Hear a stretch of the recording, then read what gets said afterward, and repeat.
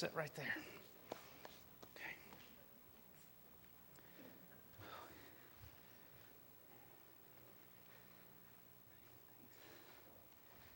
Thanks.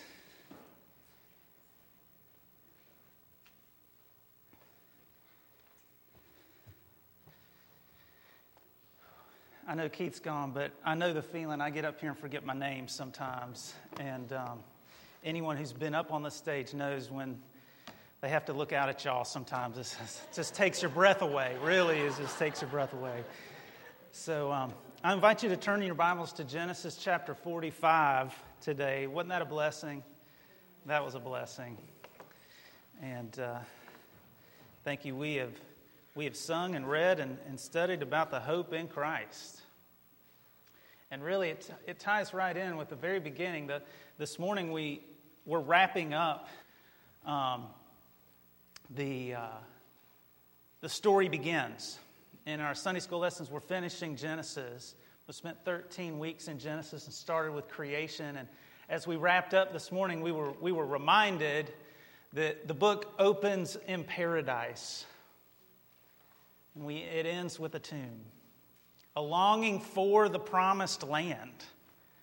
And just as the Israelites, just as Jacob and his sons received the promise that was given to Abraham and given to Isaac and given to Jacob and passed down, that one day they were going to have a home, they were going to have a place, and it was the promised land, it was the land of promise, and one day the Messiah would come and right all the wrongs, and we stand in that moment between then and between now and looking forward to the promised land, the place that He has prepared for us. This world is not our home. We're simply passing through. We're temporary. But the home He has provided for us is permanent, and it is perfect.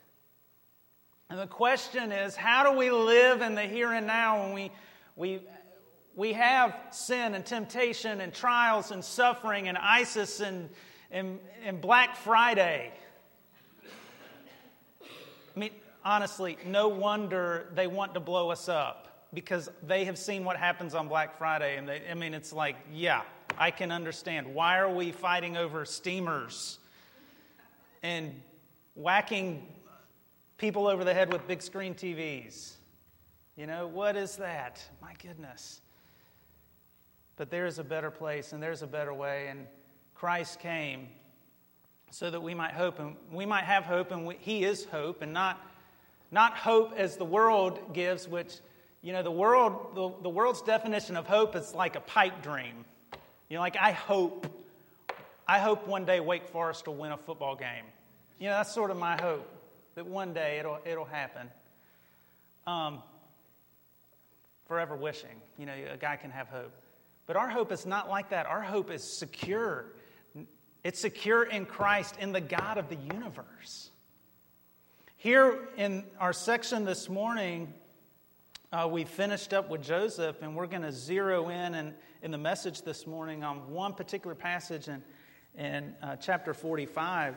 I think the greatest thing, if there's one thing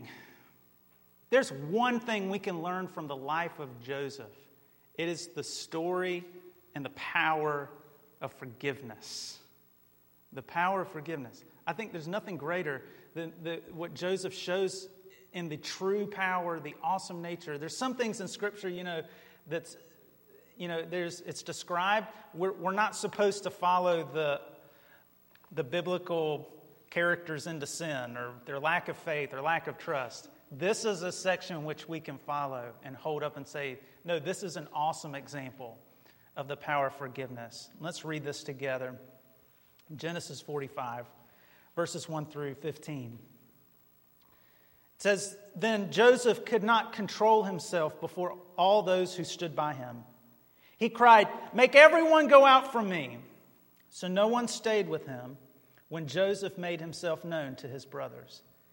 And he wept aloud, so that the Egyptians heard it, and the household of Pharaoh heard it. And Joseph said to his brothers, 'I am Joseph. Is my father still alive?'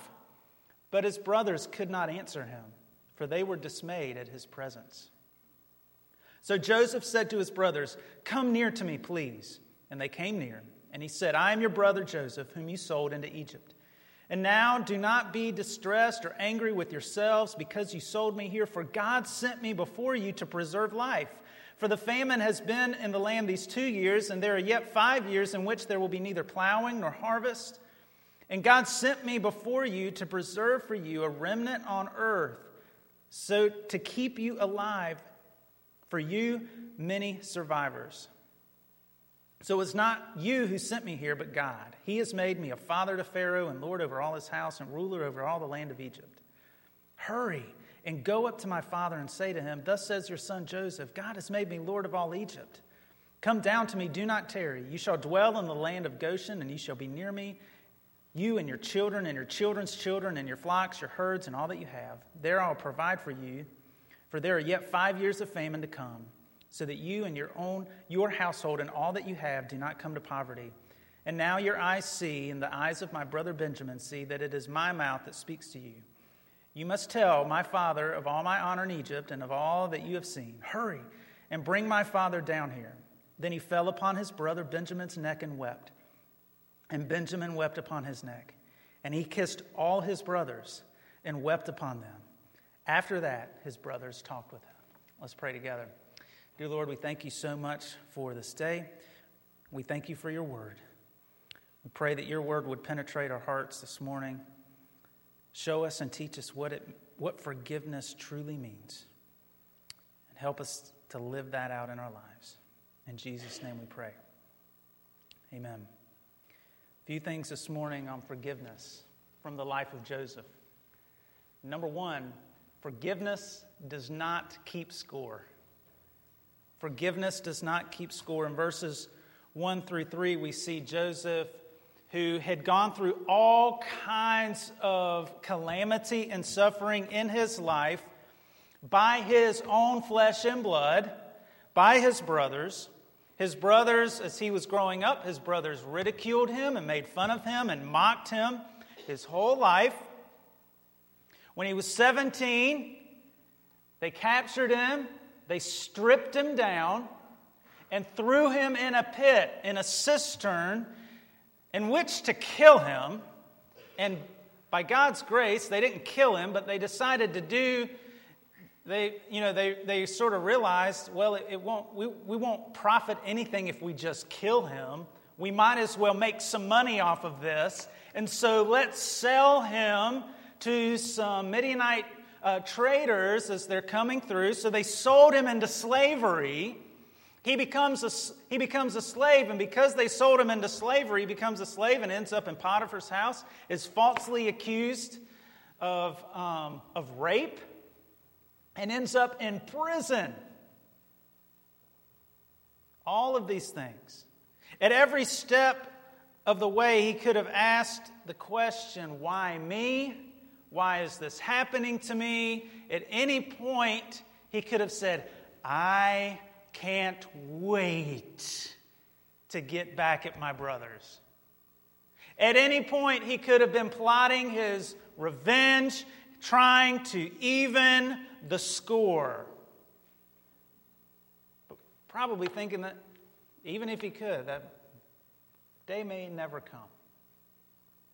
God works a miracle in Joseph's life and elevates him to the regent of Egypt, the most powerful man, second only to Pharaoh.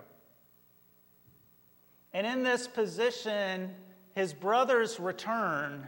His brothers find their way to Egypt. Their brothers find their way into Joseph's court, in which he has complete control. And in this moment, in which Joseph has every opportunity to make things right, to even it up, instead of seeking revenge against his brother, he does the opposite. He shows them forgiveness. Why? Because though he doesn't discount what happened. He doesn't try to say, well, it didn't happen. in here, he doesn't say none of these things happened or that they weren't evil. But he does not hold it against his brothers. He doesn't have a little book on where he's keeping score. Okay, ridicule on this day, ridicule on this day. Okay, the day you threw me into the pit. And when you sold me into slavery, that's a biggie. That's like 1,000,000 points right there. And I'm hanging on to that one, that IOU right there. No, he doesn't keep score. One of my favorite passages of Scripture in the New Testament is 1 Corinthians 13, the love chapter where Paul defines love. Love is patient, love is kind, it does not boast, all these things. It's a favorite in weddings. I don't know how many times I've shared it in weddings or heard it shared in weddings. And you have to remember, what's the context of 1 Corinthians? Was it a wedding? Was it like wedded bliss? 1 Corinthians, the church was messed up. Remember, we talked last week. That was the church Paul said, it's better if y'all don't get together. It's really better. Y'all should just not meet. That's the church he's trying to define love to, which means they weren't showing, this wasn't, we use it in weddings, but 1 Corinthians 13 isn't really about husbands and wives, so it is. It's really about believers in the church and how they're to love one another. And I love the NIV's translation of one particular passage in there in verse 5. He says, love keeps no record of wrongs. That's what love is. That's what Joseph showed. He showed that he was not keeping score. He was not holding a grudge. He was not carrying this around for his brothers. But we like to keep score. We like to keep score because we like to compare. And we like to make sure that we're, we really kind of feel like we're better than other people. We wouldn't say that. We would never say that. We would sing with the choir, we're just a sinner saved by grace. But, we're not like those people over there. Peter asked the Lord, said, how often should I forgive my brother? Peter's asking, how many times should I do it? 7 times? And he was given the good answer. It's like, that's the perfect number. I already know the answer to this. So I'm asking the question, but you have those people in school that would ask the question, but they're really giving the right answer to the teacher in their question. How many times it's 7 times, right, Lord? Well, what's the Lord say? It's 70 times 7. And he wasn't trying to teach them Common Core math or whatever, new math. He wasn't trying to say, no, you're supposed to give 490 times. What was he saying? Infinity. You think 7 is enough, and that would be a lot and excessive. But if you've just done 7, you haven't even gotten out of the gate yet for how often that we're to forgive. And so when we talk about not keeping score with one another and how Joseph didn't keep score, we're really commanded not to keep score. Okay? Even if we did not have the command, even if it wasn't those, because I know some of you guys are really into rules, and I want to know what the rules are. Thou shalt and thou shalt not. And everything's in a box and in a grid, and I'm good or not, or black or white or whatever. Even if we didn't have the explicit command, the greatest reason that we should not keep score with one another is because the Lord does not keep score with us. Amen? Hello? If he kept score with us, none of us would have hope.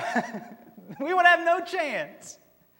The psalmist tells us in Psalm 103, as far as the east is from the west, so far as he removed our transgressions. How far is that?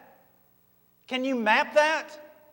Can you put a number on that? No, it's infinity. Isaiah speaks of God as casting out his own sin behind his back, meaning he doesn't see it, it's gone, it's back there.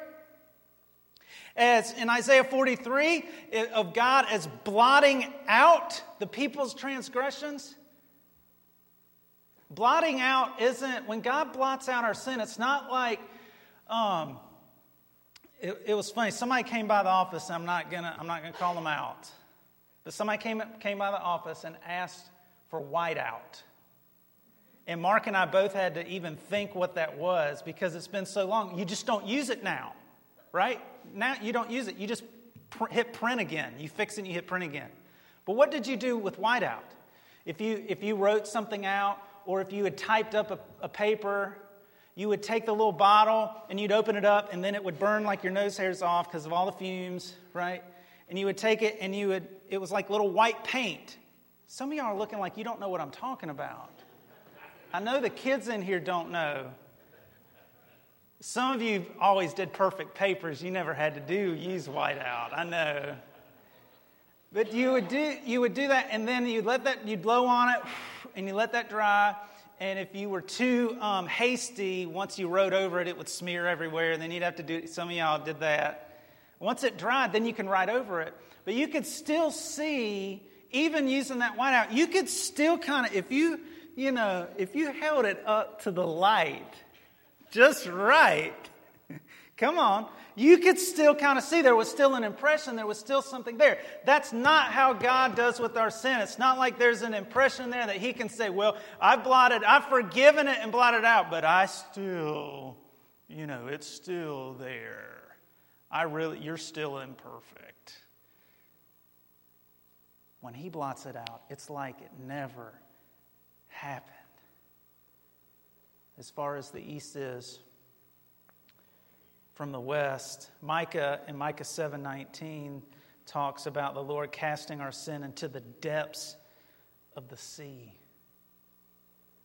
This type of language shows us the completeness of how God looks upon our sin when He forgives our sin. It's not halfway, and He doesn't keep score. He doesn't sit there and say, I'm going to forget you, but I'm not going to forget how bad you are and all that you've done. Right? And yet, we have received such a great forgiveness, such great grace, an overwhelming amount of grace, and one in which the sin we commit today, He still is quick to forgive. That which we know better. And yet in the same way, we fail to treat others as He has treated us. Right? We do. And this is, I'll just tell you, I'll tell you, it's time to quit keeping score. It's time to throw the scorebook away. It doesn't matter if it's a husband and wife situation. Don't keep score. Guess what? Guys, I'll just tell you, you might as well. You don't keep score, you will never win. You're not going to win. Do not keep score. If you in a marriage relationship, if you're keeping score, that means there's a level of trust here and grace that's not happening. If it's family, if it's between brothers and sisters in Christ, if it's between co-workers or somewhere at your job, put the scorebook away. Because forgiveness means that we don't keep score. Second thing from Joseph that we learn is that forgiveness takes the first step. Forgiveness takes the first step. In verse 4, it says, So Joseph said to his brothers, Come near to me, please. And they came near. Now, context of the story, when the brothers went down to Egypt, they didn't know it was Joseph. Joseph had been down there for many years. He looked like an Egyptian. He talked like an Egyptian. He walked like an Egyptian. The last time they saw him, he was off in a caravan.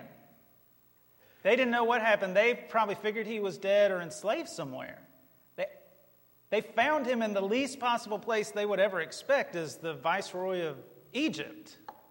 looking like an Egyptian, talking like an Egyptian. So in fairness, in some fairness to his brothers, they didn't know who they were dealing with yet until this part in the passage, until Joseph reveals himself to them.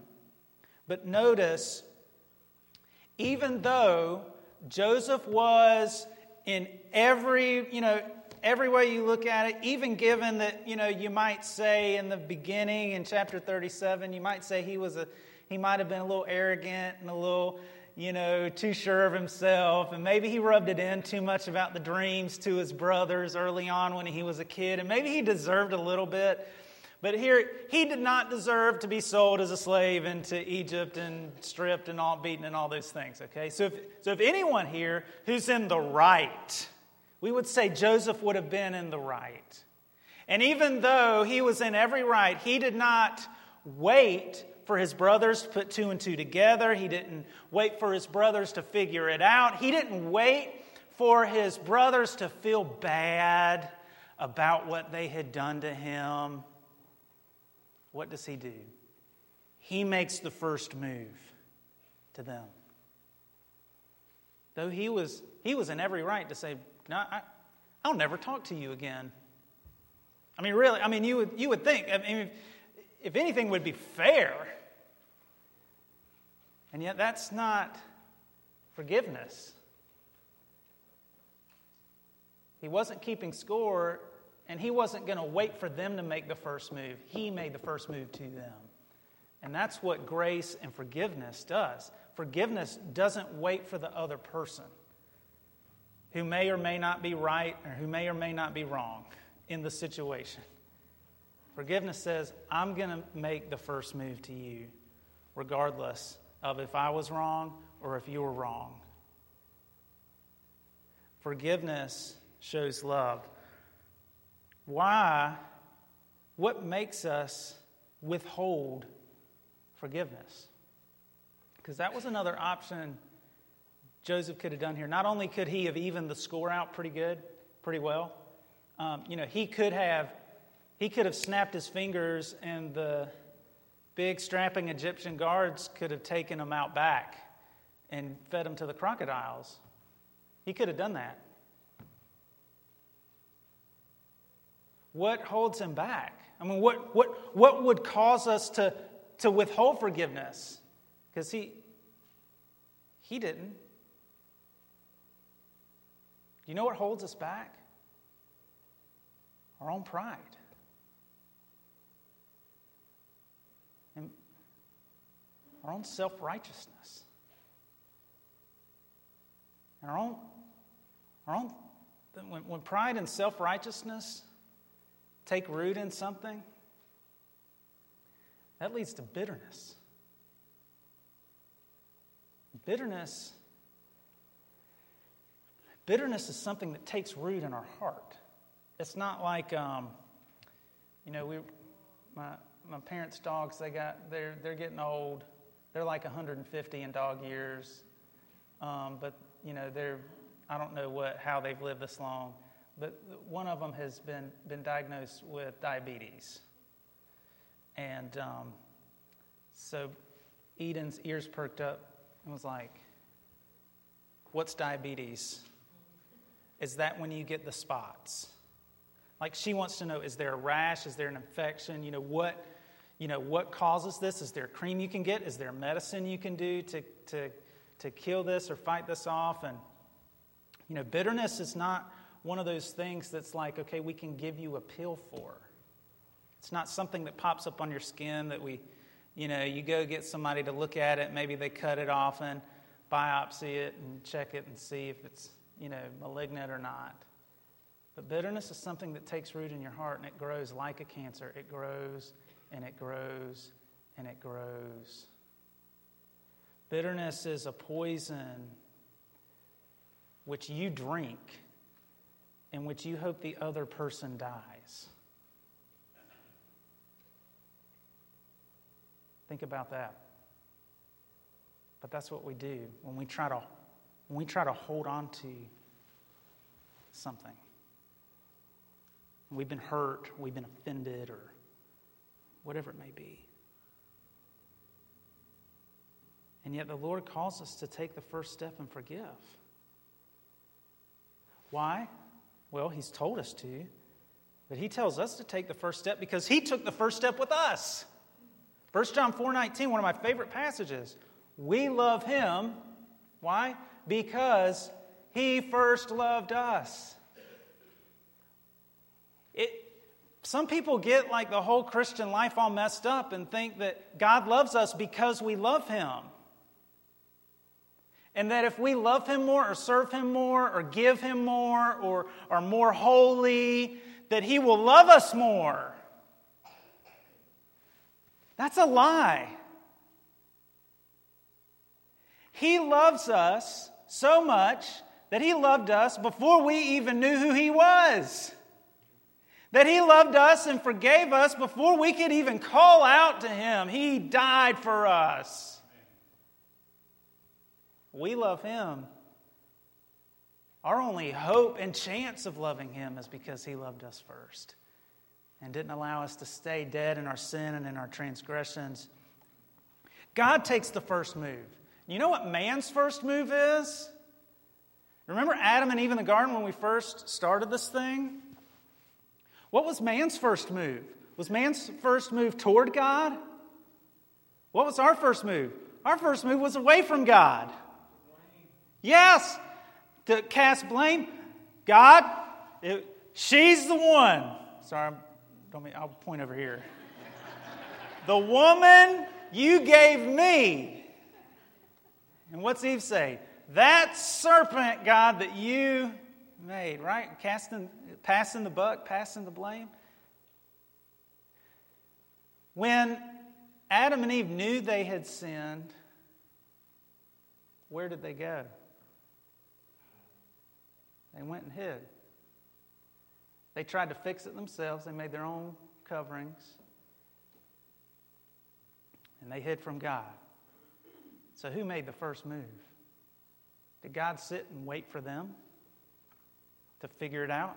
Did God sit and wait for them? No. God went looking for them. God went into that garden and said, Adam, where are you? Why did you hide? He dealt with the sin, yes. But He offered grace and forgiveness.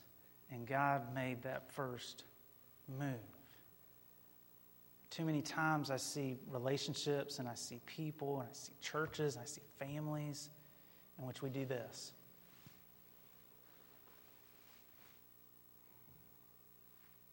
We cross our arms and we hold on to that thing, whatever it is. And I brought this cinder block in here. Mark, is this heavy? You held it. Cameron asked me if it was foam. If it was one of these like movie props. So I'm going to throw it, right? No, this is the heavy duty. In fact, my arms are quivering right now, just holding it, just propped up on my belly, basically right now. But this is what bitterness is right here. We hold it, and we hold it, and we carry it around. And it's heavy. And it wears us down and slows us down. And we carry it with us everywhere. Because even though it's heavy, it's ours. And we're not going to let anybody take it from us. I'm going to set it down right here because I'm about to drop it. Okay. Praise God, He made the first move. Forgiveness takes the first step. Number 3, forgiveness recognizes God's hand. And this is the story of Joseph. This is what allowed Joseph to be able to forgive his brothers. Between verses 5 and 8, he says in verse 5, do not be distressed or angry with yourselves because you sold me here, for God sent me before you to preserve life. He says later, he tells them later, what you meant for evil, God used for good. The goal of all of these things, what allowed Joseph to be able to forgive them was he was able to see God's plan and God's hand in everything, even the awful things, the suffering, and all of those things that he went through. Reminds me of Romans 8:28. It says, "And we know that for those who love God, all things work together for good for those who are called according to his purpose." All things. The good things and the bad things. God has a plan, but too many times we aren't looking at the big picture. We're not looking at God's plan. What are we looking at? Well, yeah, we're looking at our plan.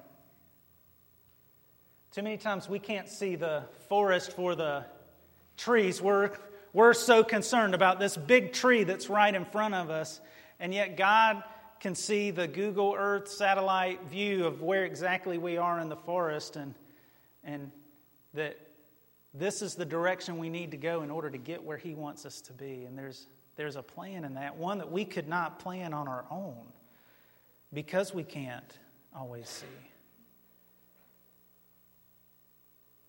The question is, if you have trouble forgiving someone, is part of that reason because you don't see God's plan?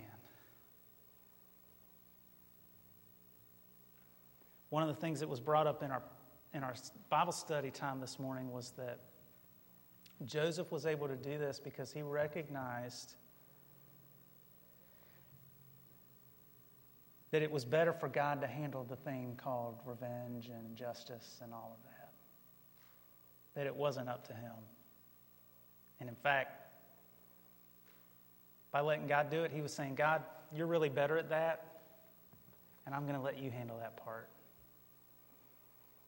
When we take things into our own hands, when we fail to forgive, when we hold the grudge, when we hold the bitterness, it's like we're saying, God, I know better than you on how to work this thing out. I know better than you than how to handle this. I know better than you. I'm a more righteous judge than you are. So I'm going to help you out a little bit in your job. And yet forgiveness recognizes that God is in control. Number 4, forgiveness reconciles God's people. Forgiveness reconciles God's people. In verses 9 through 13, Joseph comes down, he tells them who they are, who he is, and he is quick to say, go get Dad. Go get Dad. Go back to Canaan. Get Dad. Get all your stuff together. Get all your wives. Get all your kids, and bring them down. The world was under a famine, but I've got God. Took what you meant for evil. He's worked it for good. There's plenty of food here. You come on down, and we will put you up. We will take care of you. This was all part of God's plan. At this point, they were hundreds of miles apart on the map, which translation to today would be more like thousands of miles. But yet when Joseph forgave his brothers, it brought them closer than they had ever been before. You see, this is really the goal of forgiveness.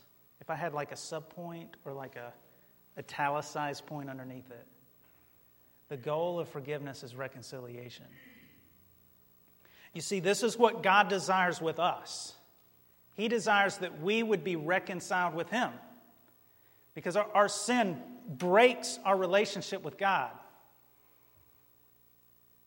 And God was not, He would have been completely just to leave us separated from Him. But because of His great love, He decided to make a way and sent His Son, and that's what the cross did. It paid the penalty so that we can be reconciled. We can be drawn close to God. And we live now with the first fruits of that. When we come to the Lord by grace, through faith, His Spirit resides inside of us. His presence, God's very presence, comes and resides inside the heart of the believer. So in one regards, we're reconciled with Him. One day when He returns, As Jesus told his disciples in John 14, I'm going to prepare a place for you. He's preparing a place for us so that now he resides in our hearts. One day we're going to reside in his house, in his presence forevermore. That's his goal. That's his plan. It's to reconcile us to him forever. And if that's his plan for all of us, don't you think it's his plan for his children, his people, to be reconciled with each other? Do you think God created us so we could be Hatfield and McCoys? No offense to the Hatfield and McCoys. I think the descendants have actually buried the hatchet and forgiven the whole pig thing or whatever. But no. He's created us so that we would be reconciled. That's the goal of forgiveness. But there's sort of one issue there, and I know you're thinking about it in the back of your mind. But what about when, Pastor? What about those times when I forgive someone, but they don't forgive me back? What about those times when I'm trying to be reconciled and the person on the other side doesn't receive it or doesn't want it or runs the other direction? You know what Jesus told us? Jesus told us to love our enemies.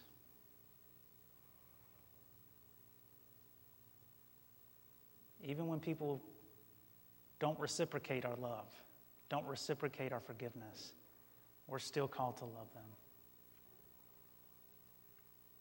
Love them as Christ has loved us. Is there a limit to his love? Is that easy? Somebody raise your hand and say that's easy. That's the hardest thing in the entire world. And that shows us just a glimpse of what Christ took on the cross when they beat him and spit upon him and slandered him and crucified him. Just as he went to gave up his blood and gave up his life in order to reconcile us to him, we too should seek with every heart, with every heartbeat, with every ounce of life and every ounce of breath to seek to be reconciled with one another. Even in those times when it's hard, it's difficult, it's not reciprocated. Number 5, the last thing this morning, and this is beautiful here. Forgiveness does not hold back. Forgiveness does not hold back.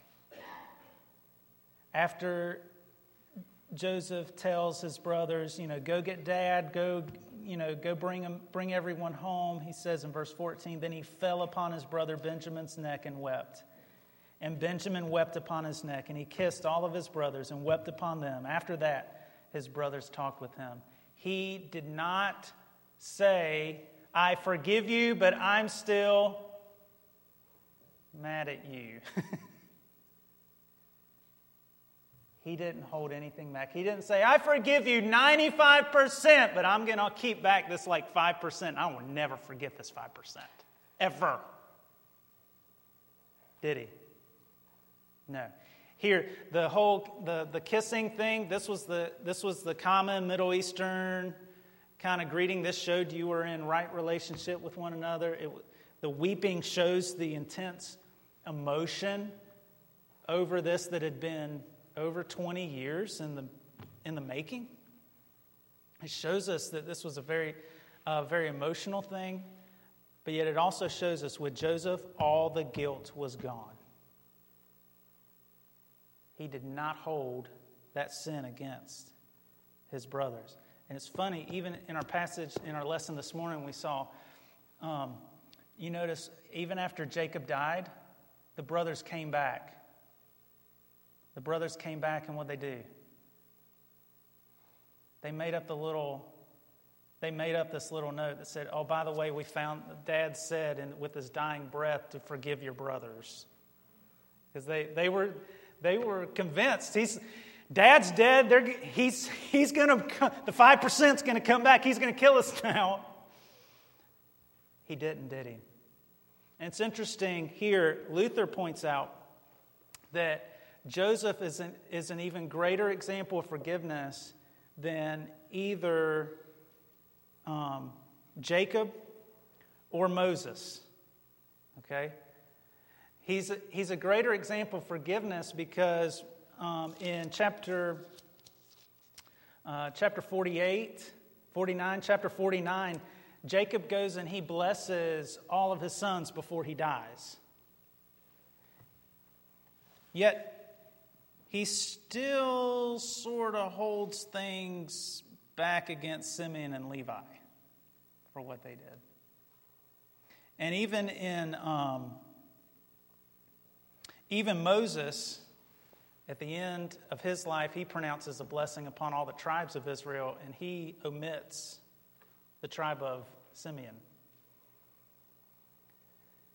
And yet, these two big biblical figures, they were like, we're going to forgive, but we're not going to overlook this. But not with Joseph. Joseph didn't hold anything back. As we conclude this morning,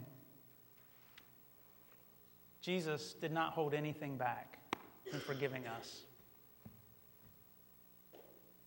He didn't say, I'll forgive you if you're a good boy. He didn't say, I'll forgive you if you never do it again. He didn't say, I'll forgive you, but... What does he say? Come to me, all who are weary, and I will give you rest. For my yoke is easy, and my burden is light. This morning I walked in with my burden, and I carried it around.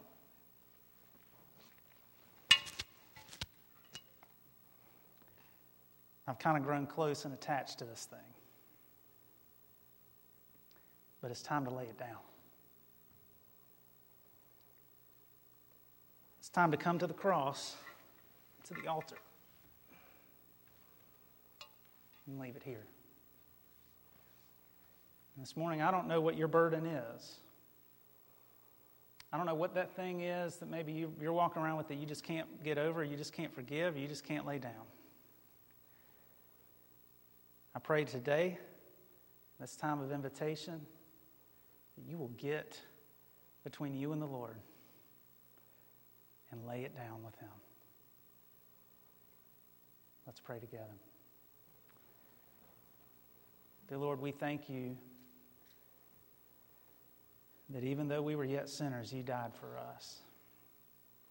We thank you that even though we rebelled, even though we spite you, even though we run from you, that you have offered us complete and total forgiveness. And Lord, I pray that we would receive that forgiveness. And Lord, I pray that we would share that forgiveness with others. That while you have wiped our slate clean, that you would, Lord, help us to wipe the slate clean with those around us. And those that it's easy to forgive, and some, Lord, that it's hard to forgive. Help us to lay those burdens down and lay them at your feet. In Jesus' name we pray. Amen. Let's stand together for a time of invitation. Pastor Mark.